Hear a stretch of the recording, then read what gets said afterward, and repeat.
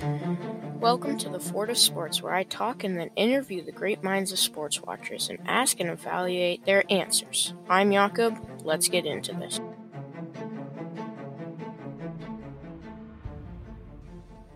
Today's episode is titled Premier League Parallel. We will be talking about the intriguing ups and downs of the England Premier League. They've got stars and icons, goalies and players, subs and managers, and many more. Let's get into this. First, let's look at the standings. Arsenal in number 1, Man City in number 2, Man United in number 3, Tottenham in number 4, and Newcastle in number 5. This is an elite top lineup. Now, let's look at the players. Erling Haaland in number 1 with 26 goals. Harry Kane in number 2 with 17. Ivan Toney in number 3 with 14. Marcus Rashford in number 3 again for 14. Tied with Ivan Toney. And lastly, Aleksandar Mitrovic in last.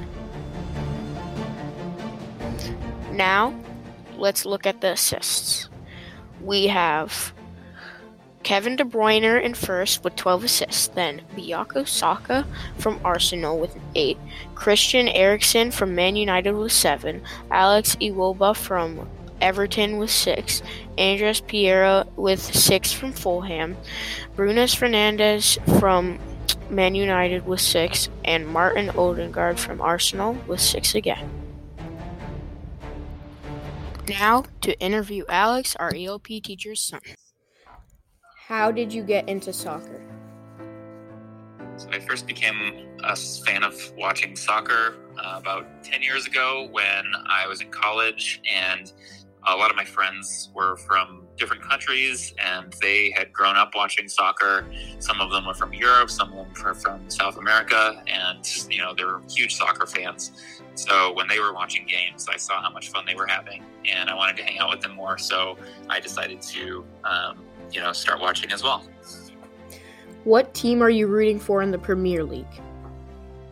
So I'm a huge fan of the team Arsenal, which is based in London. They're also known as the Gunners. Why are you rooting for Arsenal? So I really became a fan of Arsenal, partly because one of my best friends was, but also because I really liked their coach and their style of play. They had a coach named Arsene Wenger who had been there for almost 20 years. And, he was just really well known for having a good style of play. They like to attack. They like to, have possession. They score some really cool looking goals. And so it's just always really fun to watch Arsenal. And I've stayed a fan because, they're also really competitive. They've won a lot of trophies, including the FA Cup. And this season, they're potentially going to win the Premier League, hopefully. So it's fun to watch a team that's, really good. And Arsenal checks all the boxes. If you had to see a match in person, which match would you see?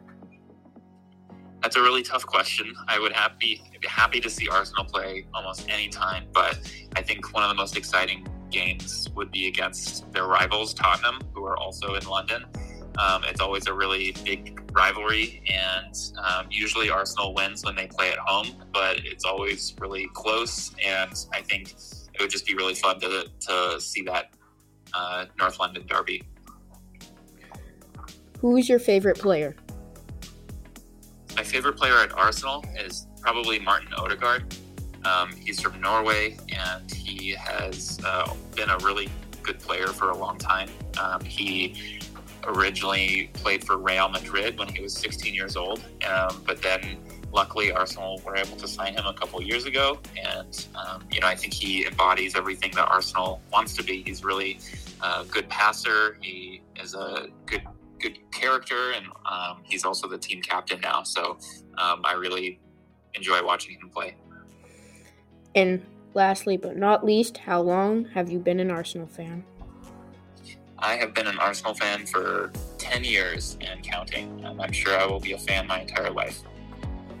Thank you for speaking on our podcast. Alex gave some certainly good opinions about favorite players, favorite teams, and all that other stuff. Because he's correct. Arsenal is a very competitive team and my favorite personally. Martin Odegaard is also my favorite player because he has the traits that Alex said.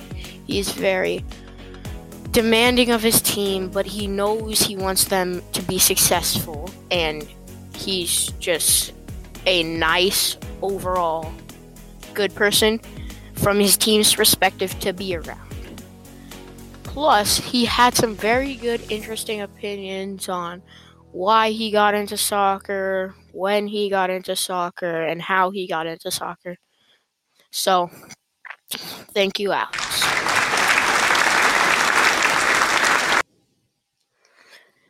And finally, thank you for listening to The Fort of Sports with me, Jakob. And lastly, but definitely not least, stay fearless.